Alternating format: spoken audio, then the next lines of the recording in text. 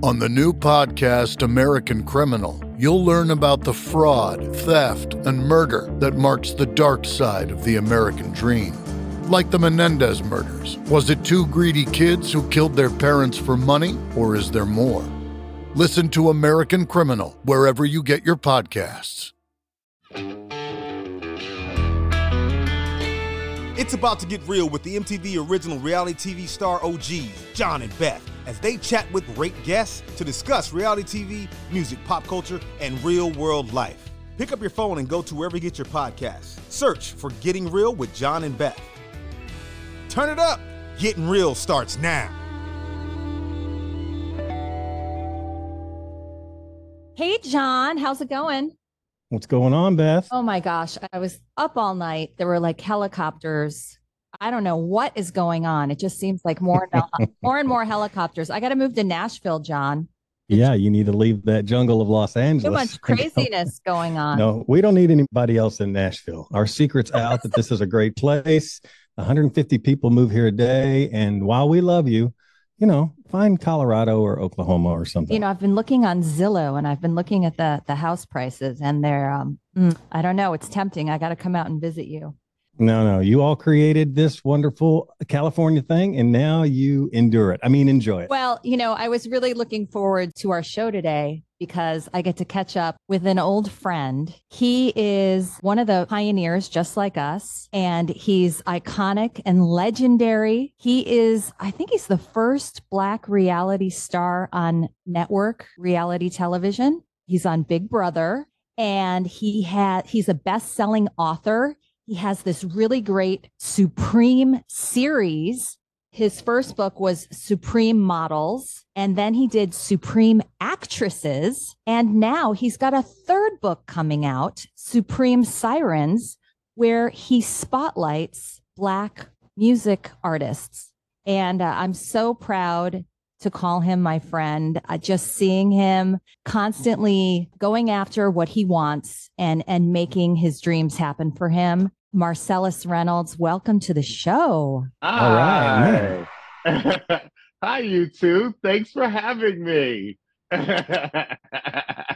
This is so great, Marcellas. And I was saying to John, I can't even remember the last time I've talked to you. It's been so long. It's been so long. It was definitely before the pandemic, but I remember it. I don't remember what year it was, but I definitely remember I came over to your house and we sat in the backyard and we chatted in your beautiful backyard. So I do remember that. So it was definitely before the pandemic. And I think it was before my first book came out, which was 2019. So it's been a while. Yeah. How did you come up with these books? I want to know. How did that all happen? So there's so many things that I could tell so many stories about how I came to it. But I have always collected books about photography, books about photographers, books about design, books about art. And you could spend tens of thousands of dollars on art books. And I'm that guy that's got stacks of them. If you can see behind me, there's stacks of them all over my apartment. And a book came out in 2011 that was called Vogue Faces of Beauty. And it was supposed to be this huge oversized book that had all the models that had sort of appeared in Vogue, but it was British Vogue, but all the models of note. So I got that book. It was over $100. As soon as it came, I cracked it open and I read it from cover to cover. And when I looked inside, I finished it. And then I was like, this can't be right. And then I looked at it again. And then I went to the table of contents and they only had 2 Black models in the book. And as you know, I started my career as a model and then I became a celebrity fashion stylist. So fashion is kind of my thing. And I knew all of these amazing Black models that had done really well and sort of changed the face of the business. So right away, right then, I was like, wait a minute. Is there a book that has just Black models in it that's devoted to the history of the Black model and her influence on fashion? And there wasn't one. And right then and there, that night, I was up till 6 o'clock in the morning and I had a list. I had my yellow notepad out and I had a list of Black models off the top of my head. And I had 100 women, many of whom I personally knew. And I was like, I'm going to write a book. And that was it. I picked up the phone and within 2 days, I had done 6 interviews with a bunch of top models with So crazy. Shakara Ladard, who was like a Sports Illustrated Victoria's Secret girl, Shamiko Frazier, who was the first Black model to have a makeup contract with Maybelline, Lana Ogilvy. It was like all these people that were in my Rolodex because they were friends of mine. And they were all like, oh my God, this is an amazing idea. Help, whatever you need to help. And then just from there, it just kept going and going and going. And it became a book. It took 8 years. 8 years? Wow. It took 8 years. It was crazy. I didn't realize it took that long from your moment. Like, this is what I'm meant to do. This is my calling. Like, everything's coming together. My whole background, my passion, just bringing it all together. 8 years. It was so crazy also because, as you probably know, as you guys both probably know, when you're like a reality star, you get all these offers to do things. And I had been offered from the time that I came up with the idea for the book, I had gotten offered, 2 publishers wanted to meet me. And I came in and they were like, do you have an idea for a book? And I was like, do I have an idea for a book? And I would tell them the idea for the book. And they both said no. They both said the exact same thing. They said a book about Black women wouldn't sell. And they both wanted me to write books about styling. Like, you know, the gay TV guy that talks, you know, that goes on television and talks about fashion. They wanted another one of those books. And there's already like, you know, 1 million of those books out there. And I was like, I don't want to do another book that tells people how to dress or breaks people down and destroys them. You know what I mean? I wanted to do something that was uplifting. You're an innovator. You think outside the box. And a lot of people in the entertainment industry, unfortunately, they have a formula and they just think inside this box. So when they get ideas, such as your book, they can't. They're too afraid to take that risk because, oh, what if it's not successful? This has already been successful, so this is what we're going with. That's hard to fight against. It was actually kind of devastating because I had the 2 big meetings, and each time, you know what it's like. You go into these rooms for these auditions, these meetings, and you think this is the next thing that's going to make me a bigger star or make me a legitimate star. And then you walk out of the room deflated, you know, because it doesn't go the way you want it to go. And then that's never happened to me ever in the music business. I never have had those kind of meetings. Oh, I can only imagine, John, in Nashville. And when you were talking about how long it took for your book to come together, Alan Jackson has a lyric in one of his very first singles that it made it down to Music Row, and Lordy, don't the wheels turn slow. Like, nobody's in a hurry except for you to get your project going. That's such a good line, actually, that line from the song, because nobody's in a hurry, actually, but you to get this thing done. It was really, and then, you know, there was like all these stops and starts, because I found a publisher that wanted to work with me. And then we got to the point where we were pitching the book. And then all of a sudden, the president of that company was like, no, we're not doing this book. A book like this won't sell. And so I'm going to get into this like kind of come to Jesus moment I had, actually. So in 2018, I hit this wall where I wasn't getting any auditions anymore as a TV host. E had long ago let me go. They had, you know, I used to have deals every 6 months with E for years, and they had stopped that. And I couldn't get back in there. I didn't understand what happened. And I was with this great agent, you know, big name agent. She was like, you got to hang in there. Things are going to happen, blah, blah, blah. And I was like not working. And I'm like basically living off of my savings, right? And then even my work as a stylist had dwindled up to nothing. And I mean, I'm literally on fumes. So when you're having that conversation with your agent, they're like, stay in there, buck up, it's going to be okay. And you're like, I don't know how I'm going to pay my rent the next month. You know, they don't understand the gravity of it. And you're trying to like maintain some dignity, but you're like 2 seconds away from bursting into tears crying. And during this last conversation, Queer Eye for the Straight Guy was doing the reboot. And I know those guys at that production company. So I said to my agent, hey, call over there, tell them I'm available. I'd love to take a meeting with them. And so during that conversation, my agent actually said to me, the guys from Queer Eye for the Straight Guy said that you're too old to do the show. Mm-hmm. And I was like, what? And then like later on in the conversation, I said, well, what happened with my book? What happened with Penguin? Because at one point, Penguin was interested in my book. And she goes, I pitched that book everywhere and nobody was interested. And I was like, I'm going to hang up right now before I say something that neither one of us can come back from, because I was ready to call her everything but a child of God and walk, hang up on her. And I feel like in that moment where I was so desperate and I was so kind of lost, that's where I turned to like prayer. And I feel like God took everything from me that I had invested my life in up to that point.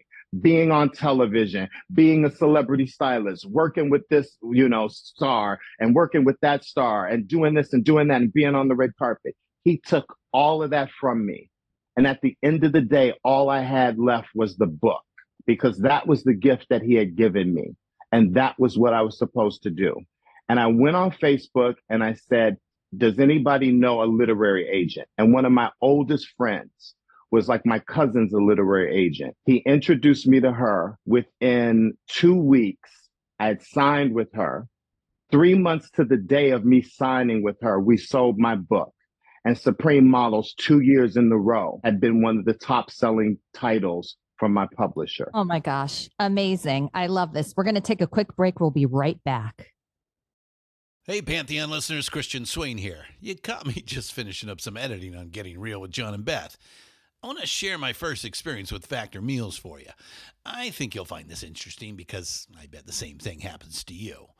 I had just received my first shipment from Factor Meals the other day, and I was excited to try one of the prepared restaurant quality meals for myself.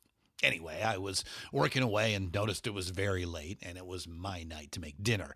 I jumped up and headed to the kitchen, went to grab the ingredients for the dish I was going to make, and realized I was missing a prime ingredient. Well, I could make a run to the store, or I could make one of my new Factor meals.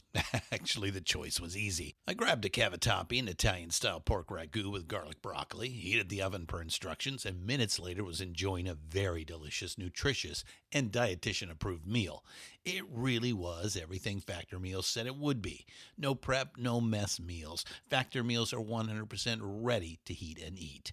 Take it from me and head to factormeals.com/Pantheon50 and use the code Pantheon50 to get 50% off. That's factormeals.com/Pantheon50 and use the code Pantheon50 to get 50% off. Hey, Pantheon listeners, Christian Swain again with something every podcast listener and music junkie needs to hear. As I'm sure you can guess, I listen to a lot of podcasts. I also listen to a lot of music, so having high-quality headphones and earbuds are absolutely critical to my day. Oh, and I have numerous pairs. In fact, I have a junk drawer of used devices that have bitten the dust, so I've tried them all. Recently, I was sent a pair of earbuds by Raycon, and the first thing I noticed was the cost. Looks like their products are about half the price of other premium brands. Okay, that's cool. And the reviews seem pretty stellar. Okay, checks that box. So I got my Raycon everyday earbuds. Nice packaging to open, and what I immediately noticed were the pack of ear tips for sizing. I'll tell you, I have small ear canals. I know, a flaw. So to see choices for the best fit, especially while exercising, oh yeah. And yes, they were immediately comfortable. Sound quality was great too. Plus, I have 3 EQ options that I love because I like more bass in my music and less in the podcasts. 8 hours of playtime for the battery is great as well. Surround sound, noise canceling, and awareness mode all included. I think I'm in business. And I just realized I've had them in all day. Like I said, super comfortable. Go to buyraycon.com/Pantheon today to get 20% off your Raycon order plus free shipping. That's right. You'll get 20% off and free shipping at buyraycon.com/Pantheon.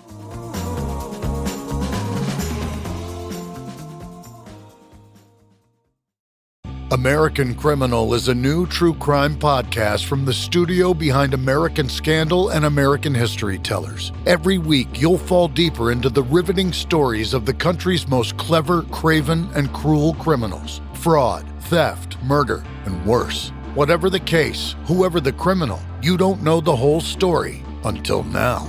The debut season tackles one of the most sensational cases of the 20th century, the Menendez murders. In 1989, young Lyle and Eric Menendez brutally shot their own parents. Prosecutors and the press said it was a multi-million-dollar inheritance that led two greedy rich kids to murder. But the picture-perfect facade this Hollywood family built hid troubling abuse. Could these teenagers have been driven to kill? Or was it even in self-defense? Listen now. Go to AmericanCriminal.com or search for and follow American Criminal wherever you get your podcasts. We're back with Marcellas Reynolds, best-selling author of the Supreme series.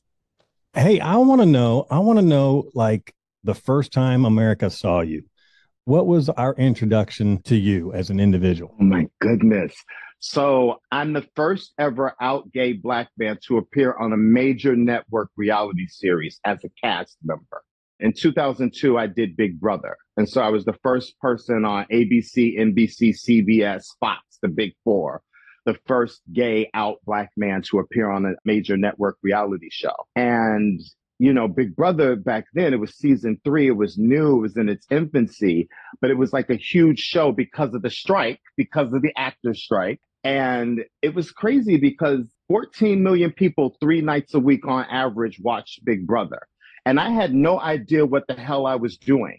I didn't watch any reality series except for maybe the occasional season or episode of The Real World. When they found me for Big Brother, I didn't audition for Big Brother. They found me. Yeah, I wanted to know about that process because that's kind of how it worked. That's kind of how it worked for me on The Real World. Yeah, tell us. So, you know, after, I think every show is like that. After they get all the tapes of people who want to do the show, then they have holes. And they're like, okay, what do we need? And they didn't have a Black guy, apparently. So they went out looking for a Black guy. And one of my friends worked for Endemol, who was the production company. And she worked on a show called Flipped, where people switched lives on MTV. So they went to all their employees and they said, do you know a Black guy? And my friend Nikki was like, do I know a Black guy? His name is Marcellas. He's gay. He's fantastic. Because Nikki and I knew each other from Chicago and we had modeled together. So she had all these crazy stories about the two of us running them streets when we were like young and skinny and cute and trying to marry well. So literally they call me up on the phone and I'm like, who is this? How'd you get my number? And then they're like, we're from CBS, blah, blah, blah. And I was like, well, no. And this is what's crazy. I went to my agent at the time. I was with Ford in New York. I was on the big board. And Ford told me not to do Big Brother because they said it will ruin your model career, because I actually was a working, somewhat successful male model, 30 years and 35 pounds ago. So anyway, Ford said no. And so I told them no. This is how fate works. Again, I'm talking about fate and I'm talking about God, but I have all these connections to MTV and all these connections to the real world. So I was still modeling and I was living in New York. I was living part-time in Chicago and part-time in New York. I met a guy that lived in New York who was super rich and I fell in love with him. And I stopped modeling because all I was doing was being like the housewife, right? Because he was really rich and I didn't have to really work. So anyway, I ended up having this fight with him in Helmut Lang about a jacket because I wanted to buy this jacket. And he was like, well, just get it. I'll pay for it. And I was like, I don't want you paying for things for me. I can buy my own things. But the jacket was like $500. And so we got into this fight in Helmut Lang. And I ended up saying, you know what? I'm going back home to Chicago because I have all these bookings set up for Chicago. So I left him in New York. So while I was in New York, this wonderful child of God cheats on me with the gay guy from the Real World Chicago.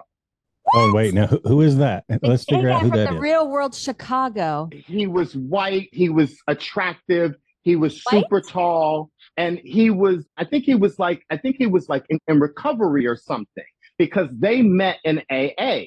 And I wasn't in, God, who is it? I'm looking. No idea. I quit watching that show. Guy from Chicago. Okay, so Tanya was on that season. I want to know who this white. We're going to find out. Chris Beckman. They just came up in the notes in the chat. So, okay, so basically he's like a black boy's nightmare, right? So like, Like this tall, young, super cute white guy with the body is like now dating my like rich, old white guy boyfriend, who, by the way, I was in love with. I was devastated. But this is how the universe works. I figure out that he's cheating on me with the guy from the real world, Chicago. Lynn Spillman from CBS casting calls me and she's like, we're coming to Chicago to meet you. Will you at least take a meeting? I go to the meeting and I'm a mess because I'm brokenhearted. I'm sitting there, cameras are rolling. 1 minute I'm crying. The next minute I'm like, no, I am a supermodel. This cannot happen to me. I just worked for Ralph Lauren. And then the next minute I'm like, and I'm slinging snot. Eyes are red. 1 minute I go from the cab driver on the way to the meeting had hit on me. So I told this whole elaborate story about getting in the cab and the cab driver hitting me. And the cab driver is not on my approved list of people to date, even though he was very cute and he's Egyptian. So I did give him my phone number. So they thought I was like crazy. And so, of course, they now want me to do the show. So they come back again.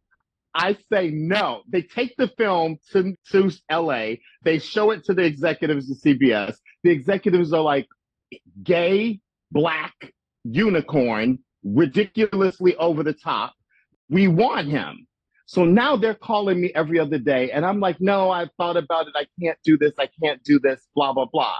And then for some reason, Lynn Spillman called me again and she said, listen, if you don't want to do Big Brother, we'll put you on Survivor and you don't even have to audition. And I said to Lynn, I can't do Survivor because I'd have to wear the same outfit every day and I can't do that. So yes, I guess I'll do Big Brother. And that's how I got Big Brother. Wow. What a story. And are you glad? Did you make a good decision or do you look back going, I should have done Survivor? Oh, that's such a good question, John. I probably would have done better on Survivor than I would have done on Big Brother because Big Brother is longer. I was there like 10 weeks, right? I was there like, I think 83 days or something crazy. Was it 83 days? If you won the show, you were on the show for 83 days. That's what it was. And I think I left at like 67 days or something crazy. And Big Brother's a very social game because you're literally there in their faces every single day. Everything you say or do is, that on television. I couldn't imagine a scenario like that, Beth. Whatever.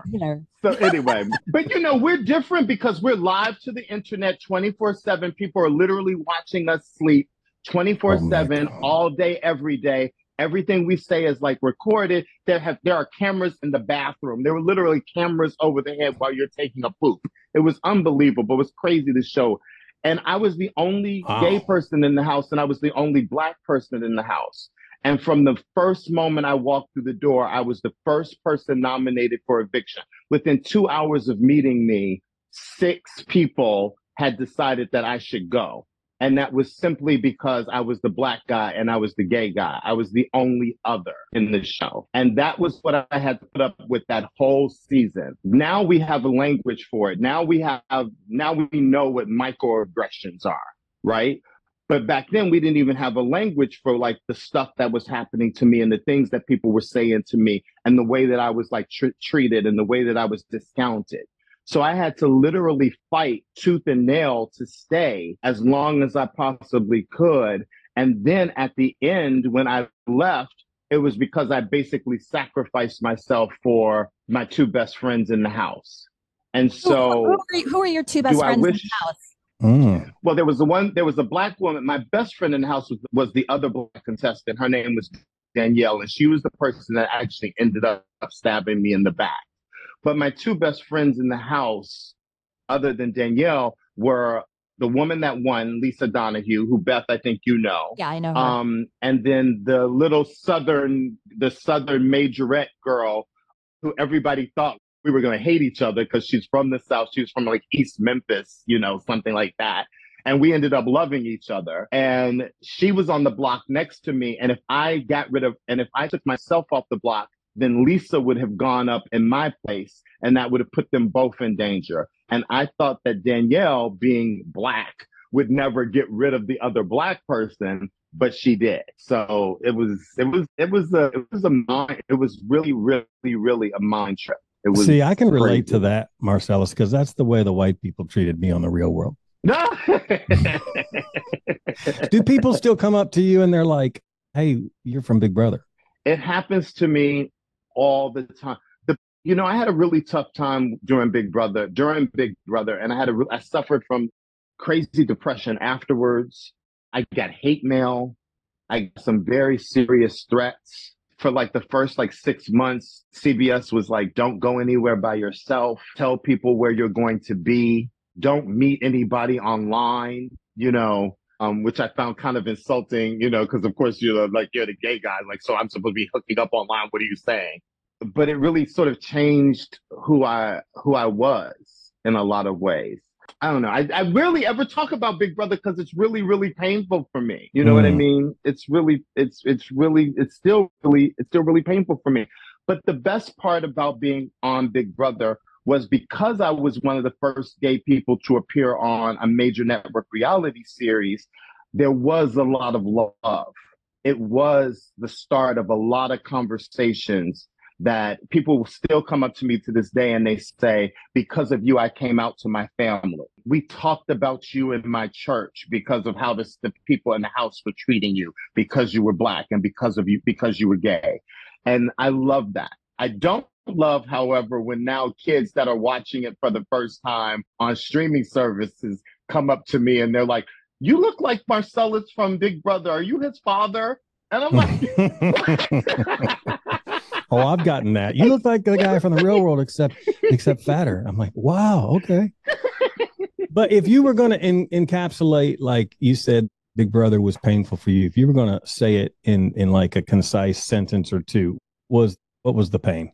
Because I think Beth and I can kind of relate with some of it. And, because people say a lot of things online they would never say to your face. And, oh, I hated you on The Real World. It's like, well, time out. I'm a real person. And you might have not liked something I said or did, but I mean, follow you around with a camera and see, how well liked you are 24/7. And also, when you say something about somebody on a show that you're doing, you're saying something about somebody that you know. It's because of an interaction that you've had with that person. So, of course, you wouldn't say the things you said about a person that you don't know. You know what I mean? Because I was the gay guy. Of course, I talked a lot of crap in the diary room. I let loose in the diary room. Did I mean it? No, it was a way to let off steam. If I had went off on every single person that said something to me that was culturally insensitive or insensitive about my gayness, I would have been going berserk all the time. I would have been gone the first week. I had to suck back a lot of stuff. You know what I mean? I had to watch my tongue. So when I went into that diary room, that was when I let it rip. Otherwise I was going to explode. We had knives in the house. You know what I mean? So... Did you ever feel like, there's a camera on the wall and I need to speak to it? So, I'm feeling some pressure to let off that steam. Okay, let me answer the one question you said, the one clean line that encapsulates how I feel about Big Brother. I thoroughly enjoyed being on a television show because that was something that I had never done before. I wish, however, it hadn't been a reality series where we were competing for money because money brings out the worst in people. And I wasn't there for that. I was there for the love. Yeah. Well, Beth competes on the challenge for money and it gets ugly, right? It gets real ugly. Oh my gosh. So I can only imagine. Marcellas, would you ever do Big Brother again? If they called you and said, we want you to be on Big Brother All Stars or Celebrity Big Brother, you would not do it. Tell me why. I did the first All Stars, and it was even worse than the first time I did Big Brother, if that was possible. Well, because people are more savvy, right? They're more savvy. People are more savvy, and now everybody is monkeying for screen time. So all the people that didn't make it as a star or didn't make it on television are now acting crazy. Meanwhile, I had a television career because I was like a contract boy for E! So I was like, I don't need to be out here running around naked or running around acting crazy or talking about people in a negative way because that could impact my real life. So now I'm not the like funny, lighthearted Marcellas. I'm like actually a little bit more serious. You know what I mean? And I'm thinking about what I say before I say it. And so, and I didn't want to do, and I'll let you in another secret, I didn't want to do Big Brother All Stars. CBS basically forced me into doing it. They kept coming back and asking me over and over after I had said no, like so many, at least 4 times I said no. I hope And you then were when I able went, to negotiate more money. I No? wasn't that savvy. Oh, okay. I was not that savvy. If you made it to sequester, you got $25,000, and I was the first person to go to sequester. So I got $25,000. And that sounds like a lot of money, but I was doing the Big Brother talk show, which was an online thing at CBS.com. And my deal for that, for like the 12 weeks the show was going, was more than that. So I lost money doing Big Brother All Stars. It was like so ridiculous. Wow. But again, the best part of having done Big Brother is when people of color come up to you and tell you that they love you, and when people that are gay come up to you and say, because of you, I saw myself on television, and I never saw anybody that looked like me or was like me. And that's, little gay kids of every race would say that to me.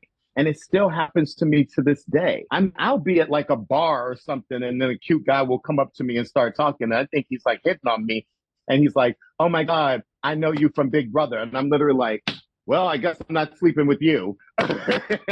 You know what? You have, because you're from the beginning of Big Brother, you have paved the way for so many other people. What do you feel about, CBS is definitely doing a better job. What do you feel about their diversity pledge? I think it's really interesting that they have this diversity pledge, and it was a long time coming. Mm-hmm. And now what we've seen since the diversity pledge is the last 3 winners have all been ethnic. They've all been ethnic. Right away, first season after the diversity pledge was put in place, a black winner, a black male won. Then the next season, we had a black female winner of Big Brother. That was a first. And then last season, the gentleman is Sake. I hope I pronounced that right. I don't want to be culturally insensitive to anybody. But again, a person of color. So it's kind of funny because it's like now in this show that before that, for decades, for season after season, there was always like a white winner. Now that half the show has to be of color, and that doesn't just mean black. It can be like Latino, black, Asian, Sikh, whatever, Indian, whatever.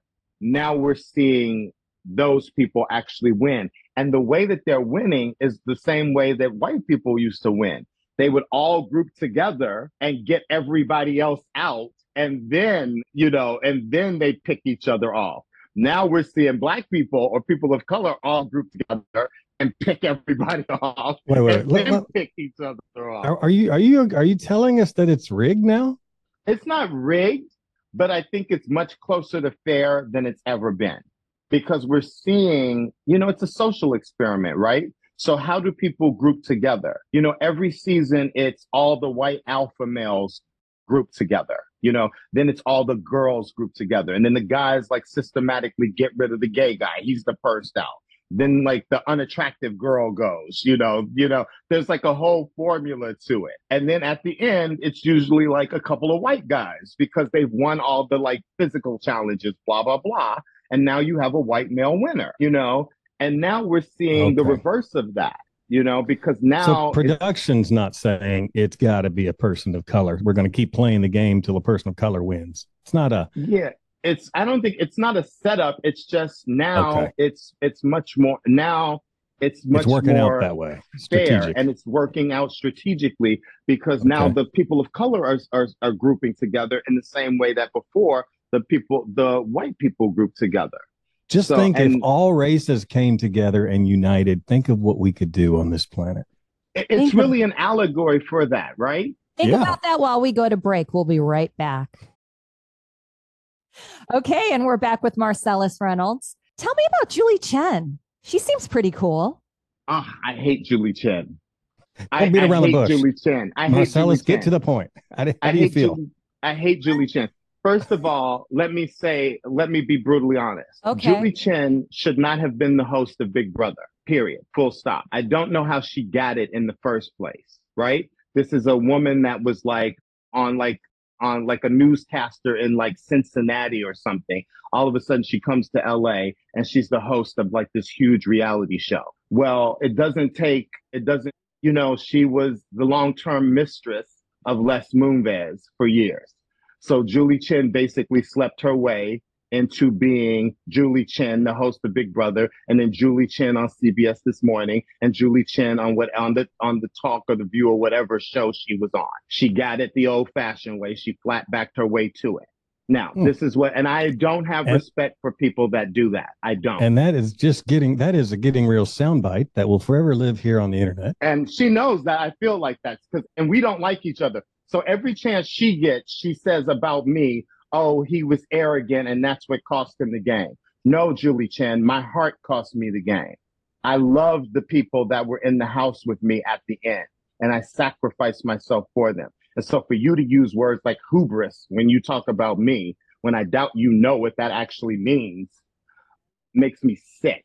And I use words about her like adulteress when I talk about Julie Chen. I mean, but he divorced his wife, left his children, and he did marry her, but he also got fired from CBS and disgraced because he was a philanderer. So, I don't have anything good to say about Julie Chen or Les Moonves. Both of them can kick rocks.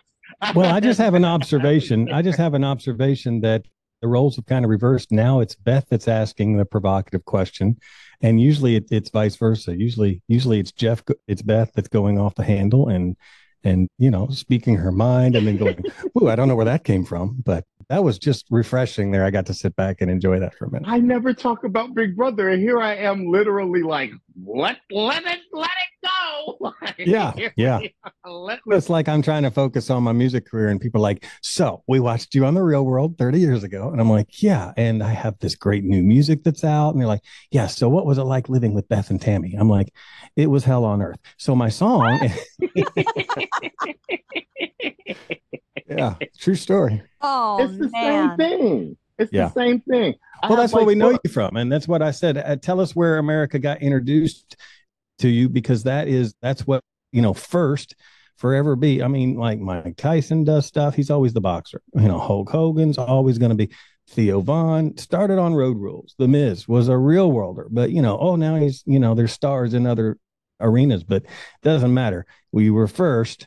My first impression of you, and that's where I got introduced, and then it evolved from there.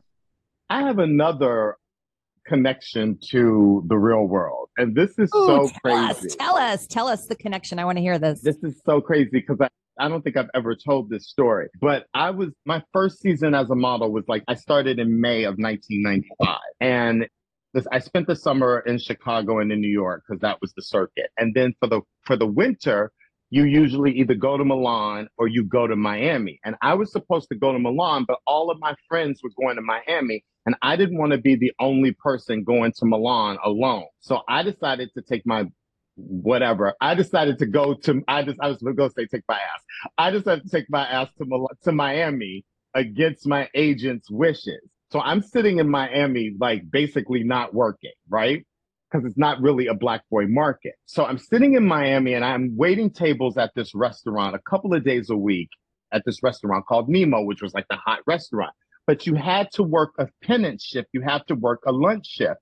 And I never wanted to work lunch shifts because I should have been hypothetically working or going on casting. But anyway, there's one day I'm standing at the front desk and I'm talking to my best friend, who was also a model, who was with me from Chicago. And we're standing at the desk pissed off because we have to work lunch.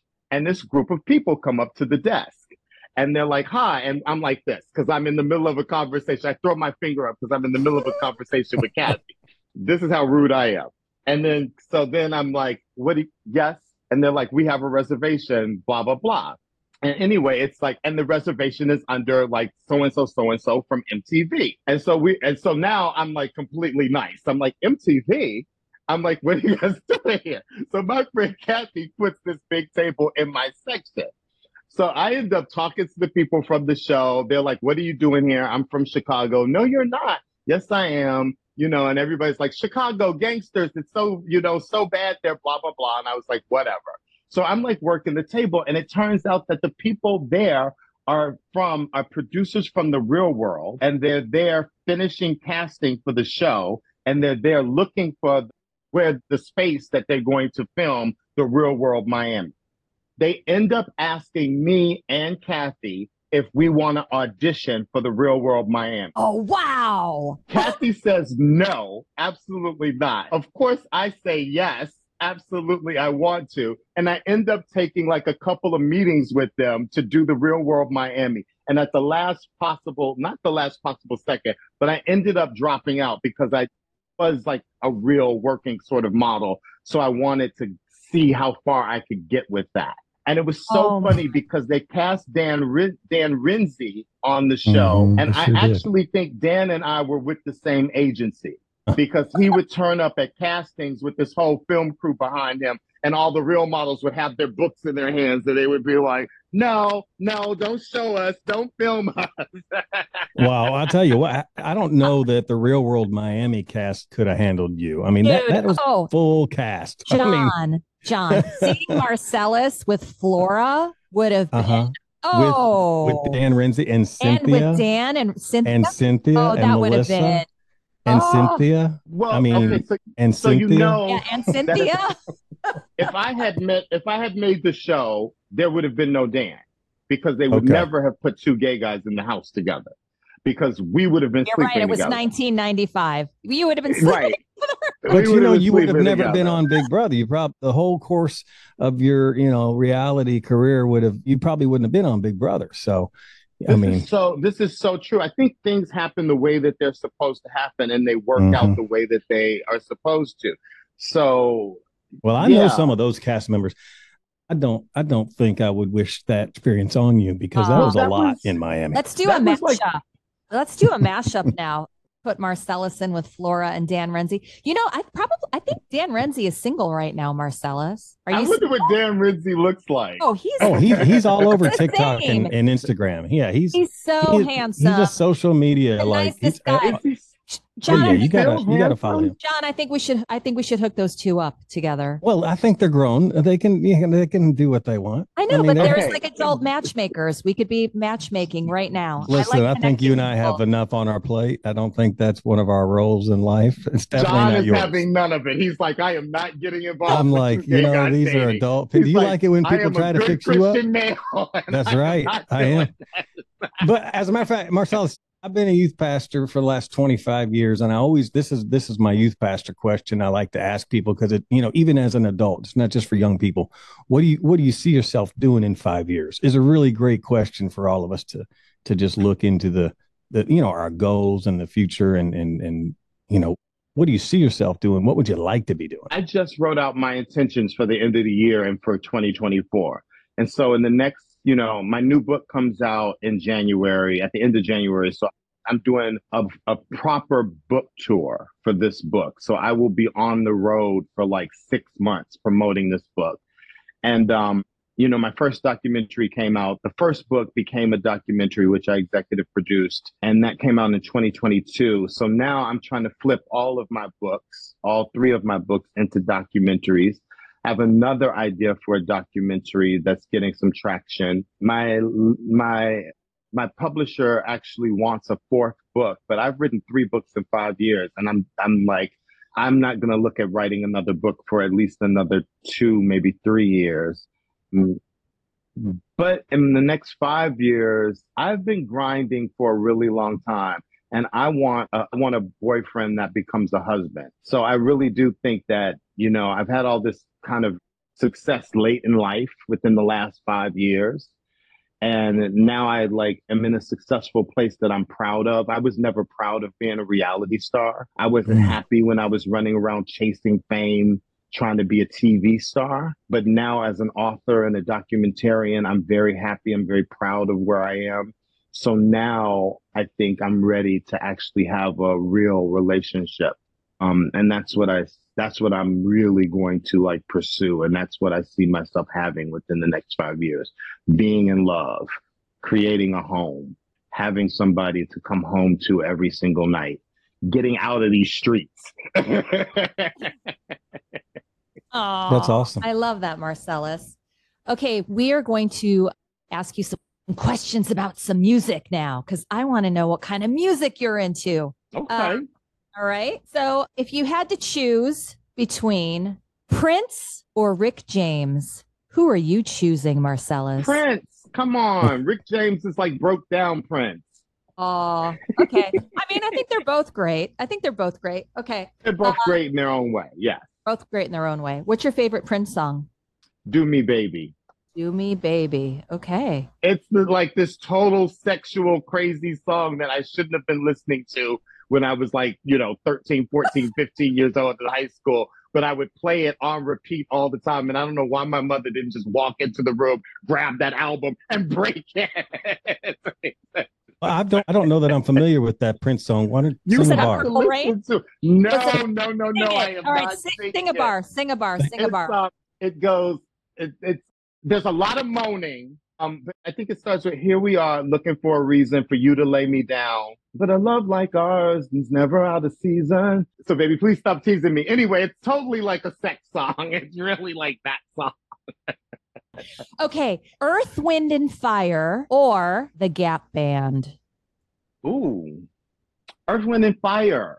That's a tough one, right? They're both great. It's not tough because Earth, Wind, and Fire is like legendary. But the Gap Band did, like, You Dropped the Bomb on Me is like forever an amazing song. So there, they had some hits. Baby. Okay, this is an important one, but this one would be hard. I wouldn't know who to choose. Christopher Cross or Michael McDonald? Get out of here. Now, Beth, that my wheelhouse is 70s like rock, like 70s light rock. I love Sailing Takes Me Away. A Horse with No Name by Kansas will bring me to tears. Anything by like America. Is A Horse with No Name by America? Or is it with Kansas? I think it's by Kansas. Of course, Michael McDonald, it's like it's Blue Eyed Soul. It's like the Doobie Brothers. It's like Minute by Minute. But it's also that great duet he did On My Own with Patti LaBelle, which is a standard. You know what I mean? Michael McDonald was fine as hell back in the day. Michael McDonald could get it. Yeah, A Horse with No Name was America. I can confirm that. But can you name another America song? Because I don't know any others. Sister Golden Hair. Alrighty then. I think my friend's father was in America. I got to call him up, but I think my friend's father was in a band called America.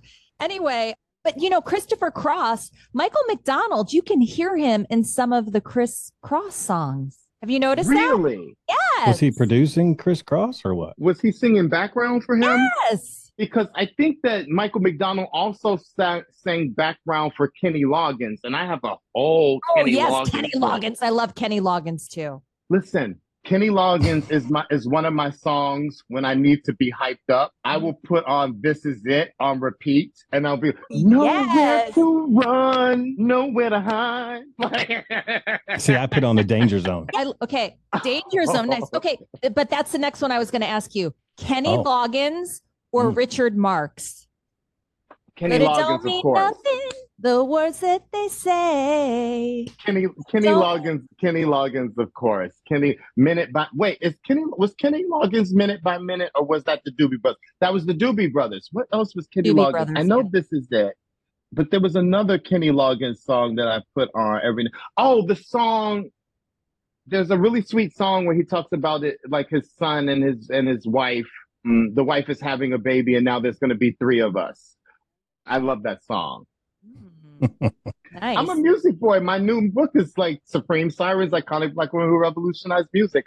I've been immersed for the last 2 years in music. Okay, Patti LaBelle or Shaka Khan? How dare you? Oh my God. That's a hard one. I'm gonna say Shaka Khan only because I interviewed her for my new book and Patti LaBelle said no. So Shaka Khan. Shaka Khan. You interviewed Shaka? Oh, I love Shaka. Oh, I love Shaka. She was fun. She was fun. I need a Shaka. But you know what, concert. Patti LaBelle is legend too, because before she was Patti LaBelle, she was in a group called LaBelle with like Nona Hendrix and another woman, and they were super influential. and all the stuff right now that you see like people like Grace Jones doing, and then after them, people like Janelle Monáe and people like Beyonce and even Rihanna. It's like LaBelle was doing that. LaBelle was like dressed up like Elton John. And they didn't just sing like soul music, they sang rock songs as well. It was really experiential, you know what I mean? Experimental. So yeah, Patty is the real deal too, but Shaka Khan. What's your favorite Chaka Khan song? See, I'm Black, so I'm gonna say another song that you guys aren't gonna know, but I might know it. It's called Hot Butterflies. It's called Papillon or something like that, and it's this song that like Black people ride for. I'm telling you, like you put that song on at the picnic, and your mama and your daddy is on the floor grinding and slow dancing, and people are stepping. And Wow. it's like that song. It is, oh God, her voice is like silk. It's unbelievable. But it's I l- called Hot Butterflies. It's called Papillon, and then it's in parentheses Hot Butterflies. what about Through the Fire? I love that song. Legendary, of Through the course. Fire. Amazing, Oh, amazing. And the range. Oh God, yes. There's so many Shaka Khan songs. so many. So are you a Beyonce or a Rihanna? I'm both.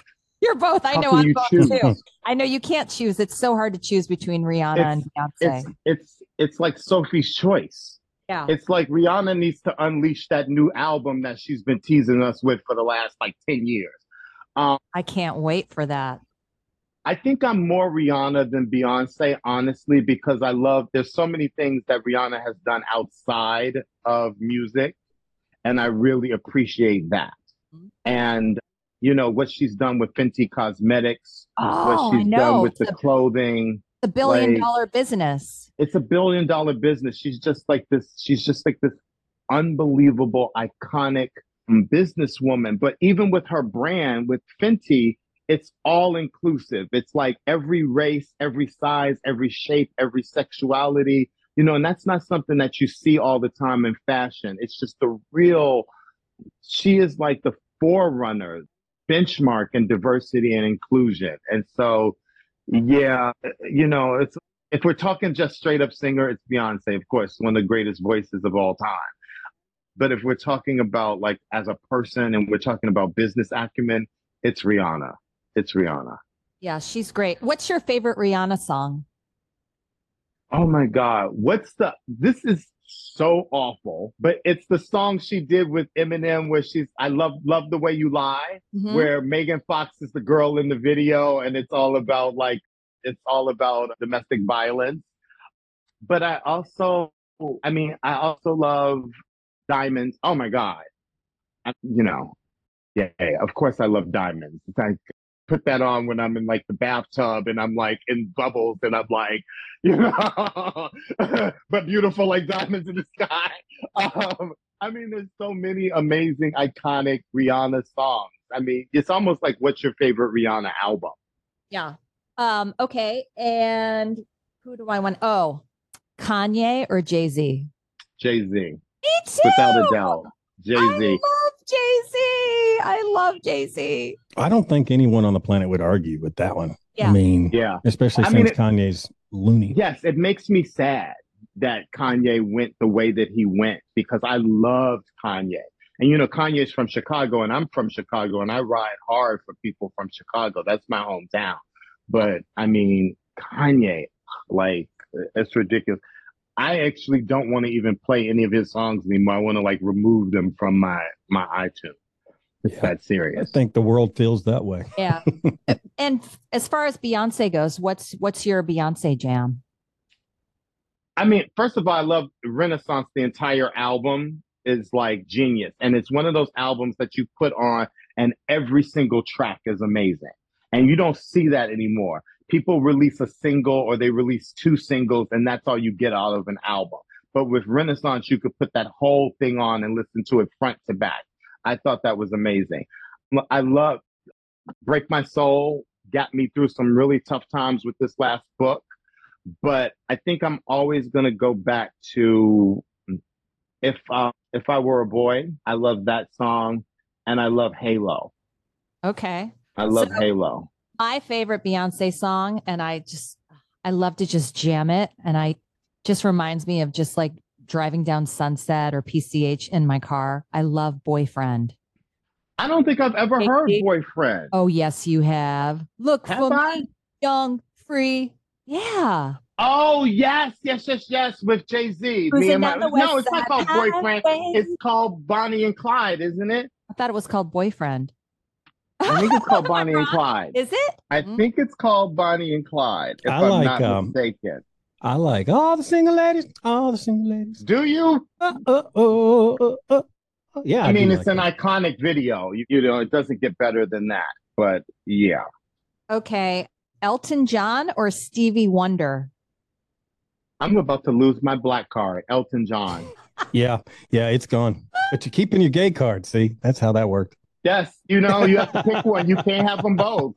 Can't have them both. John, you can't have them both. You got to pick one. I'm learning every day. And what's your favorite Elton John song? Tiny Dancer, of course. Okay. I love Empty Garden.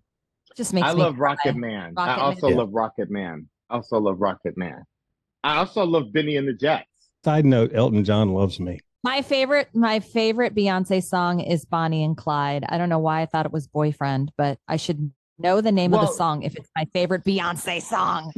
She repeats in the bridge Boyfriend constantly. So I understand that. Yeah. Oh my gosh. Okay. Now this is an important one. And if you answer this wrong, I'm going to be really disappointed in you. Okay. Okay. The Rolling Stones or the Beatles? Both iconic. The Beatles. Okay, you answered correctly. Okay. Okay. The Beatles. Okay, the Beatles. Okay. So do you have a favorite Beatles song or favorite John Lennon, Paul McCartney song? There's a song that, oh my God, I can't believe I'm drawing a blank on it. And well, now I'm distracted because I just got a crazy email. Which is why you should not look at your phone ever when you're in the middle of something. But I am in the middle of beginning a book tour, so there's all this crazy stuff that's going on. Music stars are insane, John. They have demands. I thought models were bad. Then I thought actresses were bad. Yeah. Music stars are a whole next level of like crazy. Yes. Okay, Beatles song. There has to be a Beatles song that I love and I can't think of any. I can't think of any Beatles songs. Not a one. Well, maybe it's like Penny Lane, maybe Penny Lane, maybe Strawberry Fields Forever. But I'm saying that because those are the ones I can remember. But there's definitely a Beatles song that I actually love. There's always one song by somebody that I absolutely love and will play on repeat. Yeah. Nice. Okay, Maxwell or Babyface? Maxwell. Okay. Nice. So are you a big Chicago fan? Do you like Chicago? Chicago the band or Chicago the city? Chicago the band. I'm a fan of both. If you leave me now, you take away the biggest part of me. Ooh, child, baby, please don't go. Yes, Chicago. Saturday in the Park. I think it was the 4th of July. Yes, Chicago. Nice. Yeah. Okay. I love it. All right. Well, I think we're running out of time, so I think we got to go now. But Marcellas, it was so great catching up with you. Guys, this was so much fun. Thanks for coming on, getting real. I can't wait to see your new book. Demons. It's out there. Your third book, coming. It's being released in 2024, correct? Yes, it comes out January 23rd, 2024. Supreme Sirens, iconic Black women who revolutionized music. First ever devoted exclusively to Black female musicians and singers. It's historic. It's the whole history of Black females in music. It starts like with Josephine Baker and Billie Holiday, and it just moves forward beautifully, and everybody's Marcellas, in it. Where do we find your books? Everywhere books are sold. There you go. They do but Amazon, of course, and Amazon. I mean, you can't beat Amazon. You can order Remember it today. When Amazon just did later. books? Yeah, I mean, Amazon Right? started as now they sell, diapers and toothbrushes and everything. No, people talk badly about Amazon, but Amazon has sold a lot of books on Amazon. So I like yay, it. Amazon. I like it a lot. But I love bookstores. So if you have a favorite bookstore, even if the bookstore doesn't carry it, you can go to the bookstore and say, I want to order this book, and they will order it for you. And I would definitely prefer you did that. I think it's important to support your local bookstore, right? I mean, there's something about going into a bookstore and looking at the book, reading the back cover, and just taking the whole process. And a lot of books are like, pieces of art as well. Yes. Right? I mean, yes, mine are art. And your books are like pieces of art. So I think that if people that are listening, if you're thinking about what should I get so-and-so, Marcellas's books make the perfect gift. Supreme models, supreme actresses, and supreme sirens. Until next time, keep it real. You've been listening to Getting Real with John and Beth on the Pantheon Podcast Network. Executive produced by Christian Swain and Peter Furioli. Edited by Michael DeVestia. Produced by Lindley Ehrlich. Hosted by Beth Stolarczyk and John Brennan.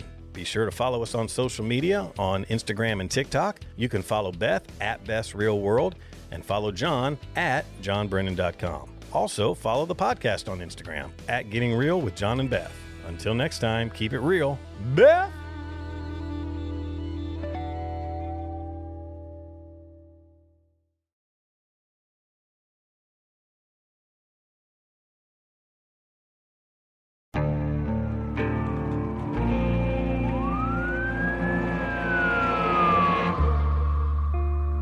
What would you do to achieve the American dream? The big house, the happy family, the money. 911, what's your emergency? Would you put in the hours? Would you take a big swing? What's the problem? What's the problem? Would you lie? Would you cheat? Were they shot? Were they shot? Would you kill? Yes. My mom is dead. My mom is right there. From Airship, the studio behind American Scandal, comes a new true crime history podcast. I'm Jeremy Schwartz, and I'll be taking you inside the minds of some of our most notorious felons and outlaws, exploring the dark side of the American dream. In my new show, American Criminal, you'll meet the picture-perfect brothers who'd kill their parents, the thief who stole babies, the crypto king who siphoned off billions, and plenty more. From assassins and gangsters to killers and con artists. Whatever the case, whoever the criminal, you don't know the full story. Until now.